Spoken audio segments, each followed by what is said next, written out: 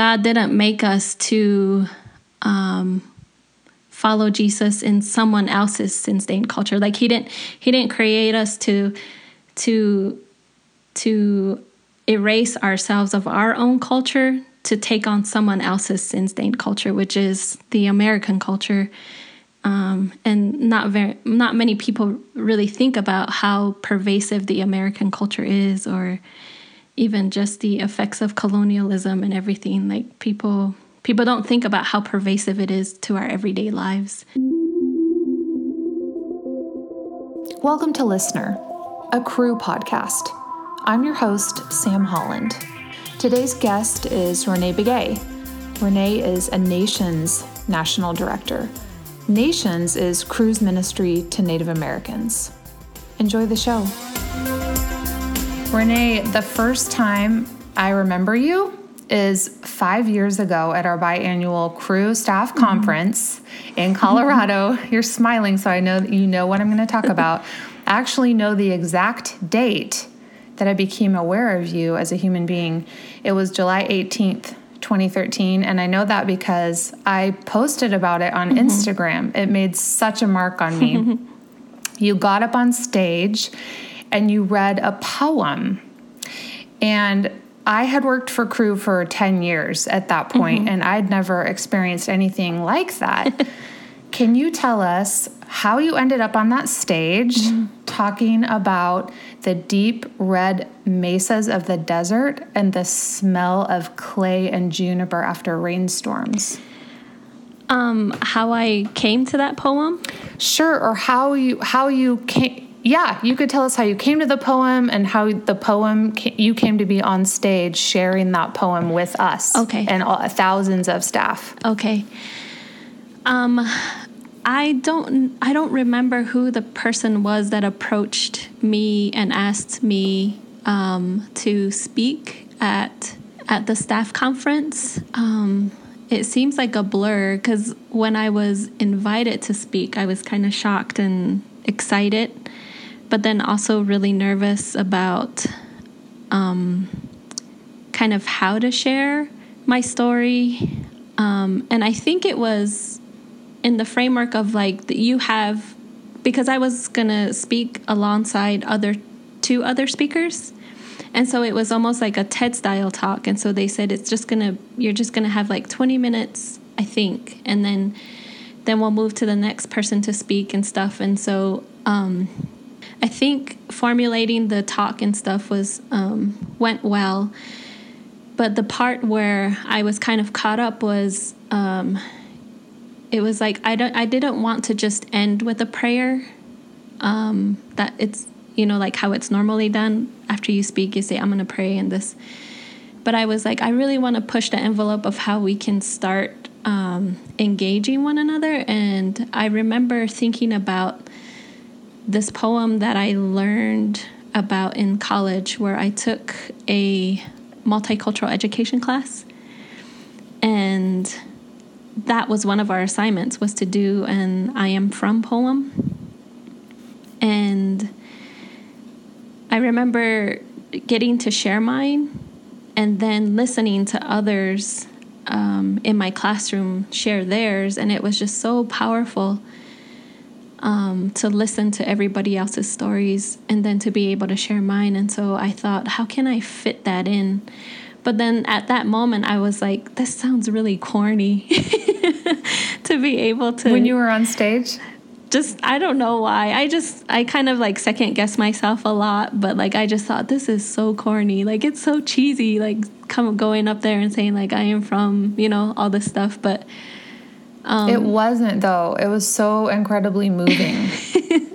I'm glad I stuck with it, because I told Donnie about the idea, and he was very encouraging and said, yeah, do that. And then I was also meeting with our mentor at that time too, which was Mark Charles, and I told him about the idea of sharing the I am from poem. And he was actually excited, saying, you should do that, because it gives people a different way to view story. It gives people a chance to relate to one another by where they come from versus who they are. because when you introduce yourself, it's mostly, my name is this, and this is what I do. So instead of kind of moving away from that way of doing, you kind of move toward like who I am and being, I guess. And so he really encouraged me to kind of stick with it and share that poem. And so that's kind of how it all started. I almost got X'd. Like I was like, this is too cheesy and corny for me. But then, I'm glad I did, because it really proved to be powerful. It felt so honest, so vulnerable and authentic. Now, you can't remember exactly how you ended up on stage at our staff conference, but how did you become aware of Cru or get involved in the first place? So I started following Jesus my sophomore year of high school, and my high school counselor was the guy that kind of listened to what I was going through, prayed for me, shared Bible stories with me, but was really patient with me, just by nurturing, I guess, kind of the questioning that I had, and answering the questions that I had. And when I decided to follow Jesus, he kind of helped me build my faith and stuff. But my sophomore year of high school, he was encouraging all the students to go to college. And at the time, I didn't really think I was going to go to college. I mean, I thought about it. I mean, I was a good student and stuff, but that really wasn't something that I was passionately pursuing. I just figured I would probably just go home, take a year off, and think about it. But he really encouraged me to go to college and said, if anything, sign up to go to New Mexico State University, because they have this amazing Christian organization called Campus Crusade for Christ. That's what it was called before the name change. And he said, my two sons go to school there, and they are really growing in their faith. And so he was just really amazed at his son's growth, and encouraged me to sign up to go to New Mexico State for that reason alone, if I didn't have any other reason to go. And I had gotten recruited by another university to run for them cross country. And it was in Oklahoma, Bacone College, and I chickened out. I got too scared. I was just scared for my safety and kind of going away from home for the first time. And so I chickened out. And where's home? Oh, in Zuni, New Mexico. So that's probably about 50 miles away from the high school that I went to. So I commuted. I got picked up by the bus at 5:30 a.m. every morning, and then... Oh my gosh. Picked up the town kids, and then got dropped off at the Rehoboth Christian School. And then, yeah. But then my sophomore to senior year, I stayed at the boarding school, like the building that they had for boarding. So Zuni is a town, but Zuni is your tribe, right? Yeah. Zuni is the village, the tribe that I come from. Yeah. It's a village. Okay.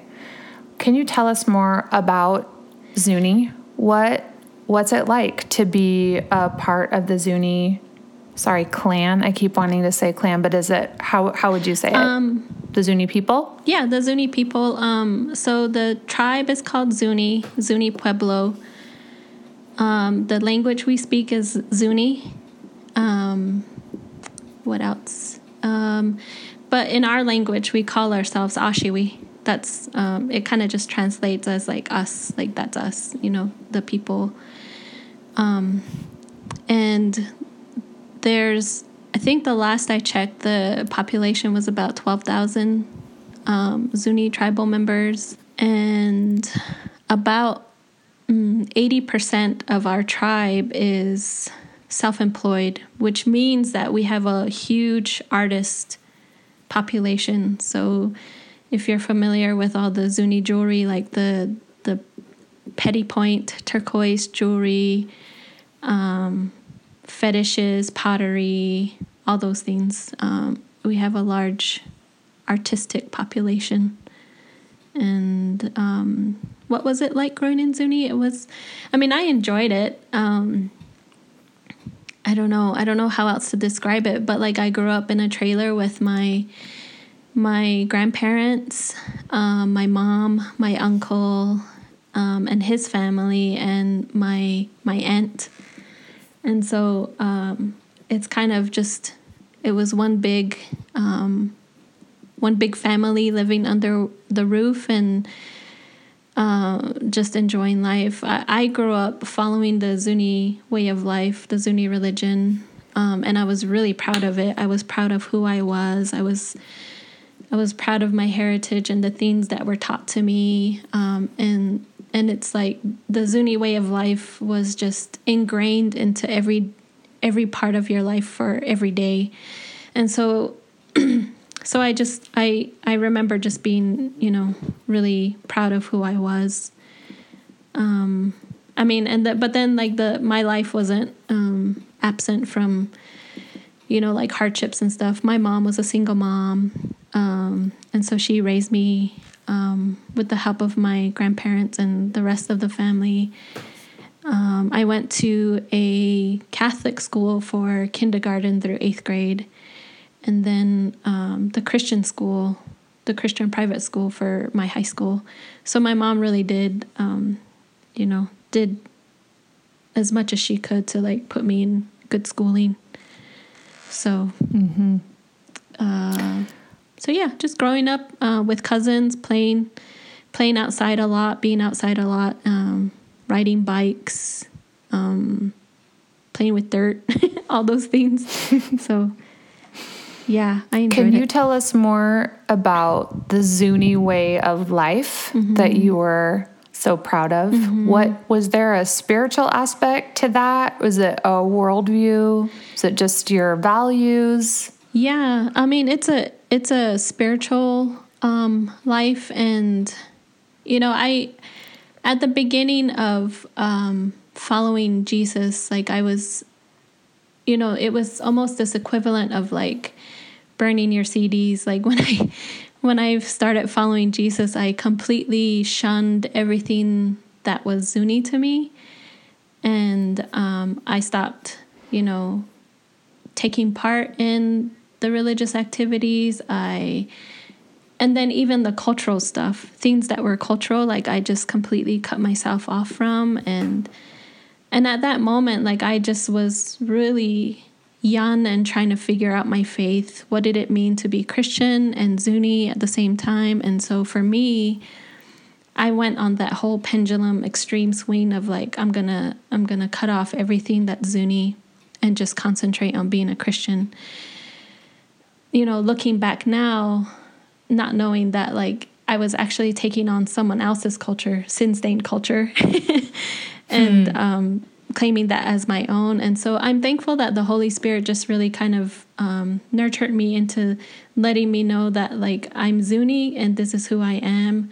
It's my identity, and the cultural parts about me is what makes me who I am. And so I can embrace those things. And so I've kind of just along those years have just slowly been brought back by the Holy Spirit's leading to just be, okay, I can still be proud of who I am being Zuni. But then I can also do it respectfully for my family that's still part of the Zuni religion, that I can, that I can speak respectfully of the religion, and even though I don't follow it, like I'm still respectful of that, and that I, that the way I speak or the way I carry myself is still a reflection of where I come from. And so, so that's kind of just how I've seen my journey in following Christ, and having him remind me that being Zuni is part of who I am, and that's like that he intended to make me that way, and that there's so much that I bring to the table as far as the story that I bring with me, and to kind of help usher in all those other tribes, tongues, and nations that are kind of coming up to the Lord's table too, to do the same. So What did you mean did you say sin stain culture? Yeah, What is that? it's a term that the late Richard Twist, has used, where he talks about, Native people have been evangelized to for 500 plus years, and it hasn't gone so well because out of those 500 plus years of being evangelized to, only 3% of Native peoples claim to follow Jesus. And so if you think of those numbers in terms of hundreds of years, you're just like, whoa, Christian mission hasn't done so well in evangelizing to the Native population. And so part of the discussion that Richard Twist talks about when he says that God didn't make us to follow Jesus in someone else's sin-stained culture. Like he didn't create us to erase ourselves of our own culture to take on someone else's sin-stained culture, which is the American culture. And not many people really think about how pervasive the American culture is, or even just the effects of colonialism and everything. Like people don't think about how pervasive it is to our everyday lives. And so that's why I say, like, I wasn't made to take on someone else's sin-stained culture. And so that's kind of how I came to, like, understanding that God made me who I am as Zuni to represent him and glorify him in all of the fullness of my identity. And so I'm constantly on that journey of learning what that means, learning from my elders, from my people, to understand what that means to be Zuni. So, and then teaching my girls the same thing. So I wonder if you've heard of this book. I think his name is Don Richardson. If it's not, I'll just correct it in the show notes, everyone. Okay. But he wrote a book called Eternity in Their Hearts. And it's actually about, do you remember that one? Yeah, I remember reading it in college. Yeah. It's about mission work and basically missionary stories of how the missionaries took the gospel different places, and whatever the indigenous people there were already believing or following or was part of their spiritual life was somehow preparing them for the gospel. Mm-hmm. So it was these incredible stories. I remember one, I can't remember where it was from, but it was these people, when the missionaries came, they said to them, "Do you have the book? We've been waiting for the book." Oh, yeah. And it was this kind of incredible thing where God had set them up to be waiting for a book, and then these missionaries came and they brought the Bible. Mm-hmm. Anyway, I think I just want to hear from you. What were things about the Zuni way of life and your spiritual life before you were following Jesus that set you up for the gospel? Have you thought about that? Oh, yeah. I've when I read that book, I could see, there are these testimonials of where God has shown up before the missionaries showed up, and prepared these people to receive the good news. And personally, in my story, in Zuni, they have in our creation story, we have a flood story. And so that's just, that's one example of, Jesus showing himself before anybody else came into contact with us. We have a flood story, and we have a story of how there was sacrifice being made so that the rest of the village could be saved. And so there's all these stories that are told to us where I do see examples of God, Creator, showing himself to us. And even in I saw a lot of examples personally in just the religious practices where, and I'm not going to talk about them, but like just examples of where it was, as I observed them, I was like, this is the gospel. This is the gospel being lived out among our people. And so that gives me encouragement to know that Creator has already shown himself to us before any other contact. And so that's kind of the theme that we share with our students when we take them on summer mission, is that there's this whole mythology of American history where it says that, these natives are frozen in time, like that they're kind of like the other. They're the savages. They're the ones that need to be civilized. They're the ones that need to have the gospel shared to them, and they need the gospel. So almost like this other mentality throughout American history. And what we tell our students when we take them on summer mission is that actually God showed up before we even did, way before, missionaries were even missionaries. Creator showed himself to creation and to these indigenous people groups, and they have stories. And our job is to come, be invited onto the land, and to listen and observe the indigenous people's way of life, and be very sensitive to how Creator has shown himself to them. And when they do trust us enough to share their stories with us, then we have to listen and praise God for how he's shown himself to them. And so in Cake, Alaska, when we went to visit the Tlingit people, when we finally met with the elders, they would tell us stories of how Creator had shown himself, and how he had given them stories of how Jesus would be coming to them.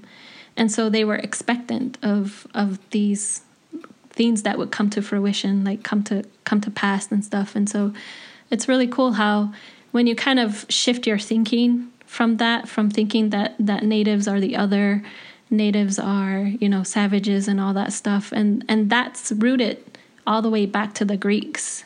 There's this book called Savage Anxieties. The author is Dr. Robert Williams. I think that's his name.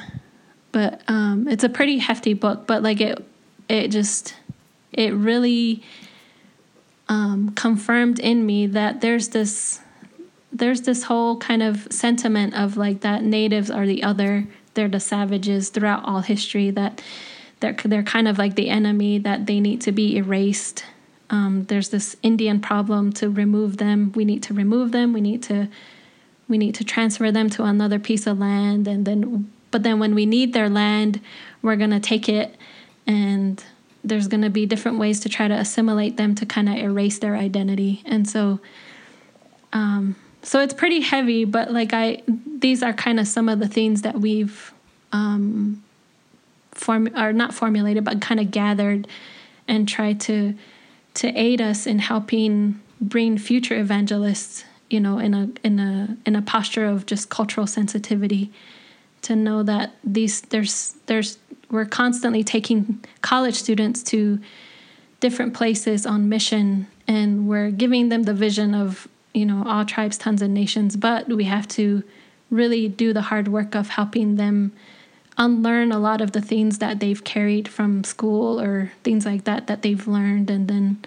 relearn some of these things that really glorify God. So I love how you refer to God as Creator. Mm-hmm. And I saw on your Facebook wall someone else was talking about Creator, and then they also mentioned Creator sets free, and I think Jesus was in parentheses. So were those names for God were those Zuni names for God? Not Zuni names, but there is this family, they're called the Wildmans, and I think he presented at the staff conference one year. Terry Wildman and his wife, I have to look it up, but the Wildmans, they are translating the Bible into a First Nations version, and then that's where it came from, is Creator Sets Free. That's the name that they had assigned to Jesus. And in the Bible, like God is called by many other names, like the Alpha and the Omega and God Most High and all those things. And so his First Nations version, like he does that work, the good work of just translating that in the Native worldview. And so they're writing that book right now, the First Nations Bible? Yeah, I think it's, I know that there's an Ephesians version, there's a New Testament version, and so he's working to translate, I don't know if it's the whole Bible, but like there's new versions new versions that he comes out with. So I want to go back to what you were saying about the way that natives have been that colonizers have tried to erase natives. And I saw on October 8th, it was Indigenous Peoples Day. And I saw a lot of people posting about it on social media. This was the first I've ever heard of it. Yeah. And I saw you post on Facebook that you were reading Violence in the Land by Ned Blackhawk to learn more about your own New Mexico history. Can you tell us what you've been learning from that book? And yeah, it was really eye-opening just to, and this is just one book about the history of the Great Basin area, which is like the Colorado, northern New Mexico area. And there's a lot of like history and facts about what life was like in the 1600s, 1700s and stuff. And but just what kind of rose to the surface for me was that I always keep telling myself that language matters because the language and the rhetoric is what leads the way in how to treat others and how to view others. And so with this book, it kind of confirmed that, you know, if you were to describe someone else as the other and as a savage, or that if they were a problem or a nuisance, then it causes you to like react out of that fear. And so a lot of the interactions during that time was violence, and it was practiced by, you know, the settlers as well as native tribes, as well as, you know, New Mexicans, all those, you know, Mexican and Spaniard nations. And so it kind of confirmed to me that violence is here, and it's your choice whether you want to choose to live that way or not. Because that when you do make that choice to live in violence, it really does affect the land and the rest of history. But then there were stories of people like native tribes where they were very intentional about peacemaking, and then you see how it affected the rest of the land and how they interacted and stuff like that. And so that's kind of what rose out of the pages for me. But it's also a good book to read for, you know, if anybody wants to know more about history. But yeah. When you were growing up in Zuni, was it part of the history that you learned? Did you learn about violence in the land and violence towards or with your own people? Well, with Zuni history, what for me, I still have to kind of ask the elders about this, was the influence of the Comanche tribe. And in the book, it talks about how the Comanche tribe was just a very powerful equestrian tribe.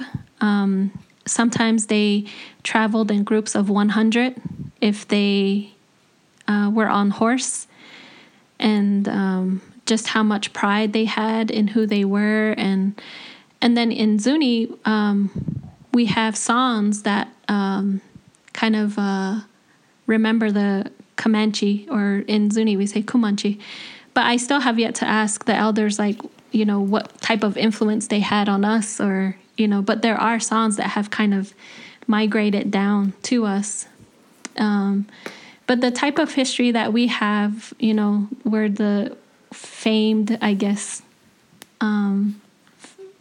story of the 7 cities of gold with the conquistador Coronado, where he thought that there was this city of gold, and so he traveled with his military to seek it out, to seek out this famed city of gold, and come to find out, he came upon Zuni, and he didn't find gold, but it was like the sun setting, and so upon the land, and the gold colors that kind of reflected off of the land is kind of what made him believe that was a city of gold. But I just remember one of the stories of when a missionary was trying to come onto the land of Zuni.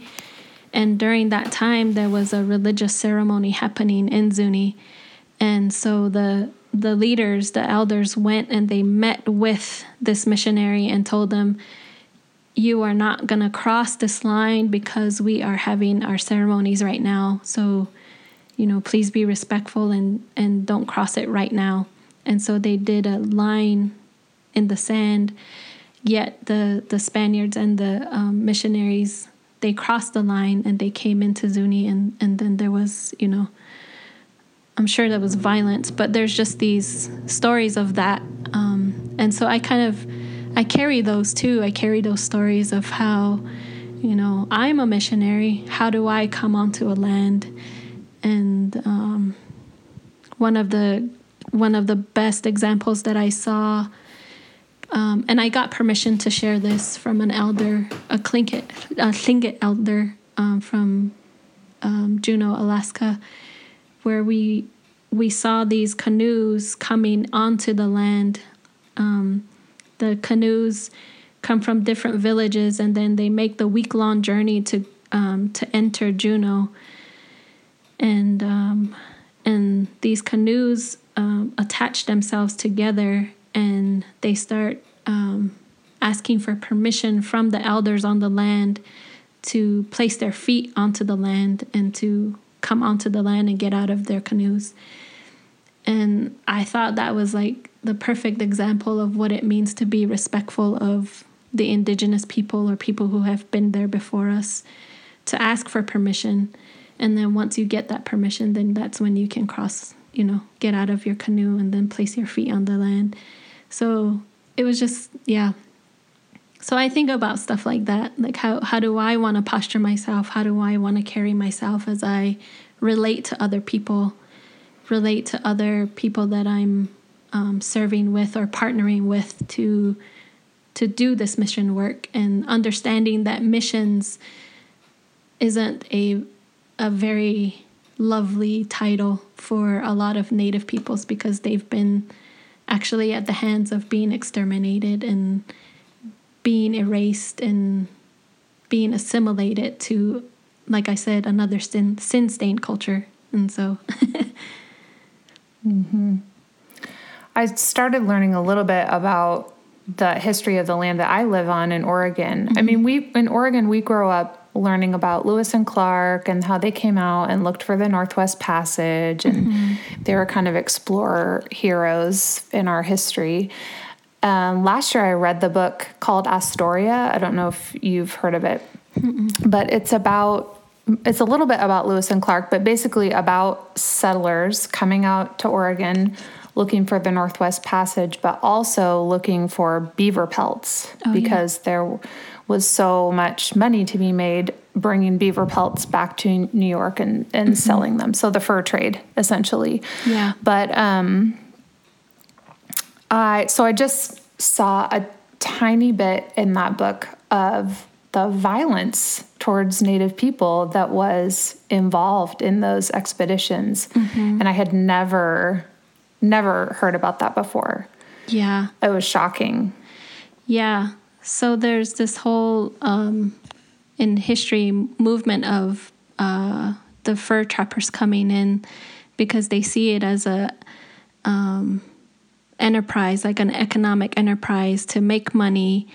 And then the natives see it too. And so they're trying to kind of participate in that. But then the fur trappers kind of wipe out in mass numbers the beavers, and so it affects the land that the indigenous people are living on. And then when the supply goes up, the demand goes down, and so the money that the natives were relying on is no longer there because it's no longer a high demand. And so it just affects, those types of interactions, I guess, affect, villages and people groups and history and stuff like that. So it is good to just kind of dig more deeply into the narratives of not just the American history, but then to hear it from the indigenous worldview too. And we're out there. Natives are out there. We're still here, and so it's good to just kind of hear those stories. And a lot of Native people like to tell kind of our side of the story because it's much different from the American history worldview. Mm-hmm. So you've been talking about doing ministry with other Native peoples. Mm-hmm. Is this with nations? Yeah. So Donnie and I, when we were college students at New Mexico State, the Cru staff there just really loved us well and helped us build up our faith. And we were involved with Bible studies and the winter conferences and everything. All the Cru hoops that are kind of given to college students, we've jumped through them. You checked all the boxes. Good job. And during a winter conference, I was given a vision by the Lord of seeing all tribes, tongues, and nations praising God on the mountaintop that I grew up near in Zuni, which is called the Corn Mountain, Toyalani. And I was standing on top of this mountain, and I saw just different tribes, tongues, people groups that I had never seen before, all praising God and glorifying His name. And I remember after seeing that vision, I kind of freaked out, didn't know what to think, but I shared it with my discipler, Kristen Carey. And she just asked me, okay, what do you want to do with this? What do you think it means? Never taking it into her own hands or anything. And so I think that's the hard part of being on staff is that learning how to kind of let go of that control of our students' faith. She just asked me good questions. She just said, what do you think this means and what do you want to do with it? And I told her, I said, I think I want to start a Bible study for now for Native students. And she said, okay, so what can I do to get you started or help you? And so that was our sophomore year of New Mexico State, where Donnie and I started Nations. And so now it's a national ministry. But we've also had the opportunity and the blessing to partner with other Native ministries, like InterVarsity, Native IV, Mark Charles's ministry in Truth Telling, NAITS, NAIITS, North American Indigenous Institute of Theological Studies. And those guys are like the theological heroes. They went through all the hoops to really take with them their native worldview and to be able to start a theological program so that a lot of the classes that you take is based off of a native worldview. And so Donnie graduated from that program 2 years ago. And so we've had the opportunity to just partner with all these different Native organizations, Native ministries, and it's been cool to partner with Native IV and with Mark Charles and the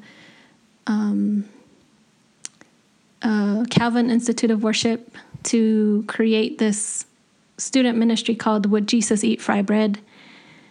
And we invite all these Native young people, college students, for this conference where it's geared toward them. It's kind of a a space, a sacred space carved out for them to be able to wrestle with the question of like, can I be Native and Christian?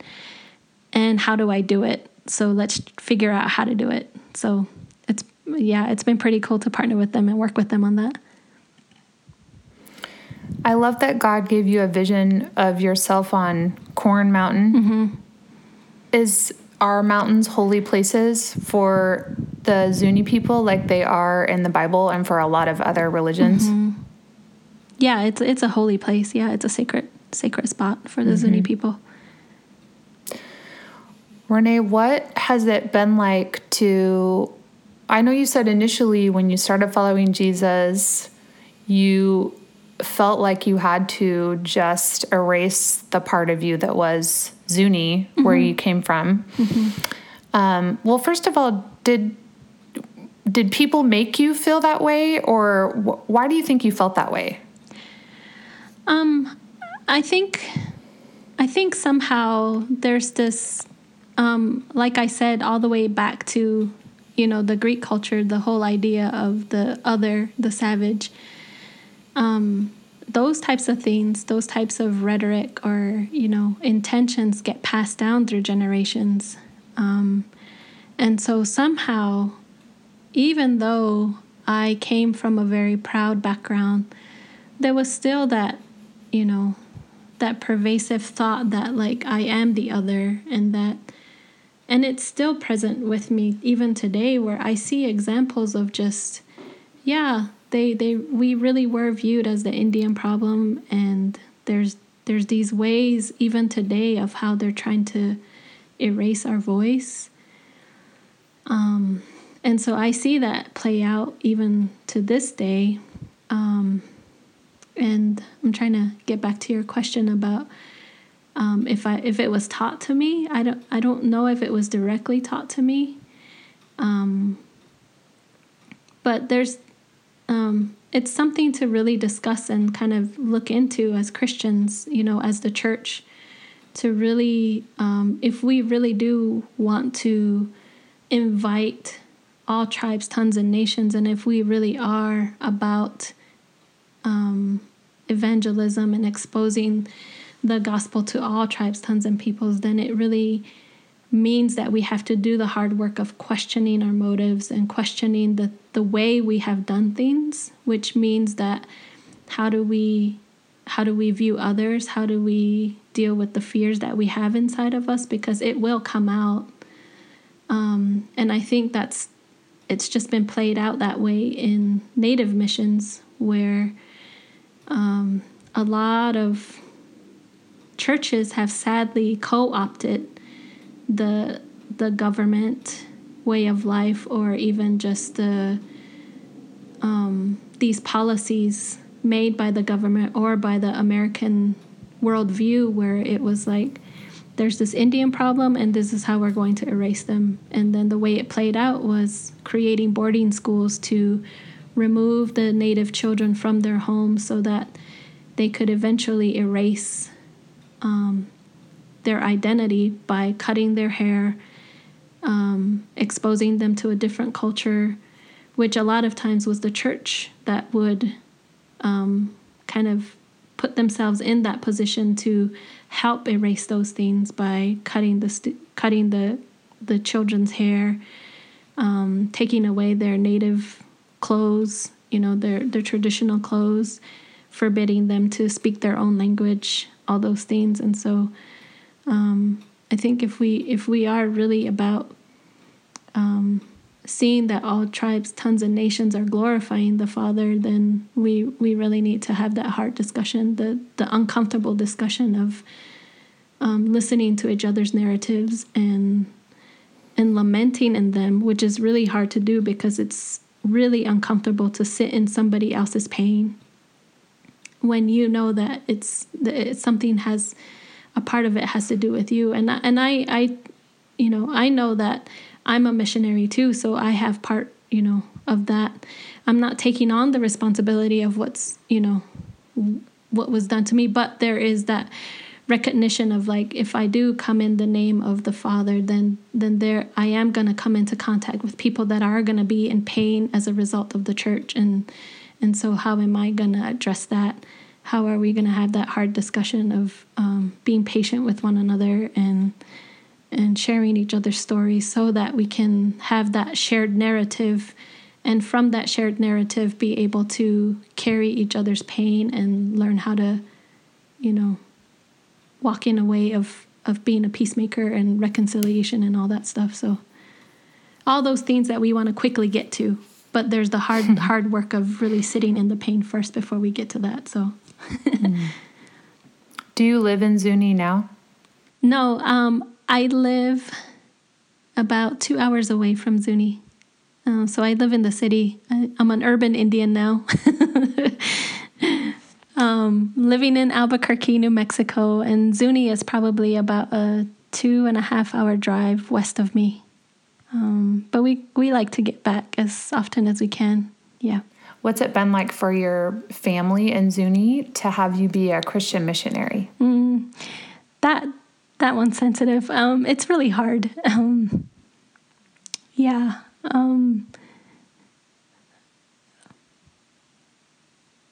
Yeah. It's been really difficult for me and my family. I mean, and I understand too, because they raised me right. They raised me, the best way they could to follow in a traditional way of living. Things that were passed down to us since time immemorial. I mean, centuries of a religious way of life, and I didn't follow in it, and or I didn't follow through in it, I guess, into my adult life, and that was really disappointing for my family. To kind of be in that very tense position of being asked, is there any way that I can follow the Zuni religious way of life and be a Christian at the same time? And right before that question came about, I had read in the Bible that God wanted all of my heart, all of my mind, everything about me just for him. And I had to tell my family, no, like Christ calls and asks me to just be for him and to live for him. And I had to, decline and say, like, I can't live with my heart divided to praying to Jesus and anything else. And so that was really hard for me to do and to say. And at the same time, it was really hard for my family to hear. And I'm sure it was very disappointing. But we, after that kind of very uncomfortable conversation, there was things started, coming back together again, where, Donnie and I still take our girls to Zuni when they have the religious ceremonies. We don't participate in the religious stuff, but we do go to help with the cooking and exposing our girls to the cultural stuff like bread making, which I talk about in the poem, is, making the sourdough bread in the oven and just being there for my family and helping with cooking and getting things prepared so that they can do what they're doing. And even in that, it's been really good to just kind of keep that relationship and to still grow together, even though it's been really hard. But it's been cool to see that even though we go to help them with the cooking and interacting with them and stuff, that they observe us too. And so I've had really good conversations where my uncle just said, it really pained me to hear of your decision to walk away from the Zuni religion. But he said, but I've been watching you. I've been watching the way you and Donnie treat each other and the way you guys treat your girls and the things that you guys have been doing with all your travels. And he said, and it caused me to open the Bible and read it for myself. And he said, I may not even place my feet into the church, he said, because there's so much painful history with that. But he said, I see what you guys are doing, and I've read the words that are written in the Bible. And he said, I believe them, and I think that they're true. But as far as placing my feet in the church, I don't know if I would do that. And so just having those types of conversations, being able to have those types of conversations have been really healing for me, even though it's been very difficult. It feels in a lot of ways lonely sometimes. But I've seen my family really stand up for me when people have questioned kind of our evangelical, I guess, like practices. You know, we talk a lot about sharing painful history in boarding schools and stuff, and there have been people that have questioned us, and they have called us to say, you know, you should just concentrate on college students. Don't, get over it. Get over the history. You should forgive the past and then just move on, which is really insensitive to say, but our family has really stood up for us, which is very ironic, for people who, are labeled as non-believers or people who are labeled as something else. Like, they're actually the ones who have stood up for us the most to say, leave them alone because what they're doing is good. So, yeah. So I think that's been very healing for me, but then also very hard to try to kind of balance and hold together. Wow. Thanks for sharing that, Renee. Mm-hmm. Yeah. I wonder do you have your I Am poem somewhere where you could read it to us? Oh, yeah, I can find it. So one of the requests that I always get is staff people or even just people in different ministries asking about how to do this exercise. And you can find it on our website. It's called thetalkingcircle.com. It's like a template? Yeah, it's a template on how to do the exercise. And then I think we have the link of the talk that we're talking about where I spoke at the staff conference. Oh. Yeah, there's a YouTube link on there, so you can watch the whole thing. It's the whole thing. Oh, great. Okay, we'll put all that in the show notes. Okay, so you want me to begin now? Yes, please. I Am From by Renee Begay. I am from the deep red mesas of the desert. I am from the canvas skies of orange, blue, and red. I am from the smell of clay and juniper after rainstorms.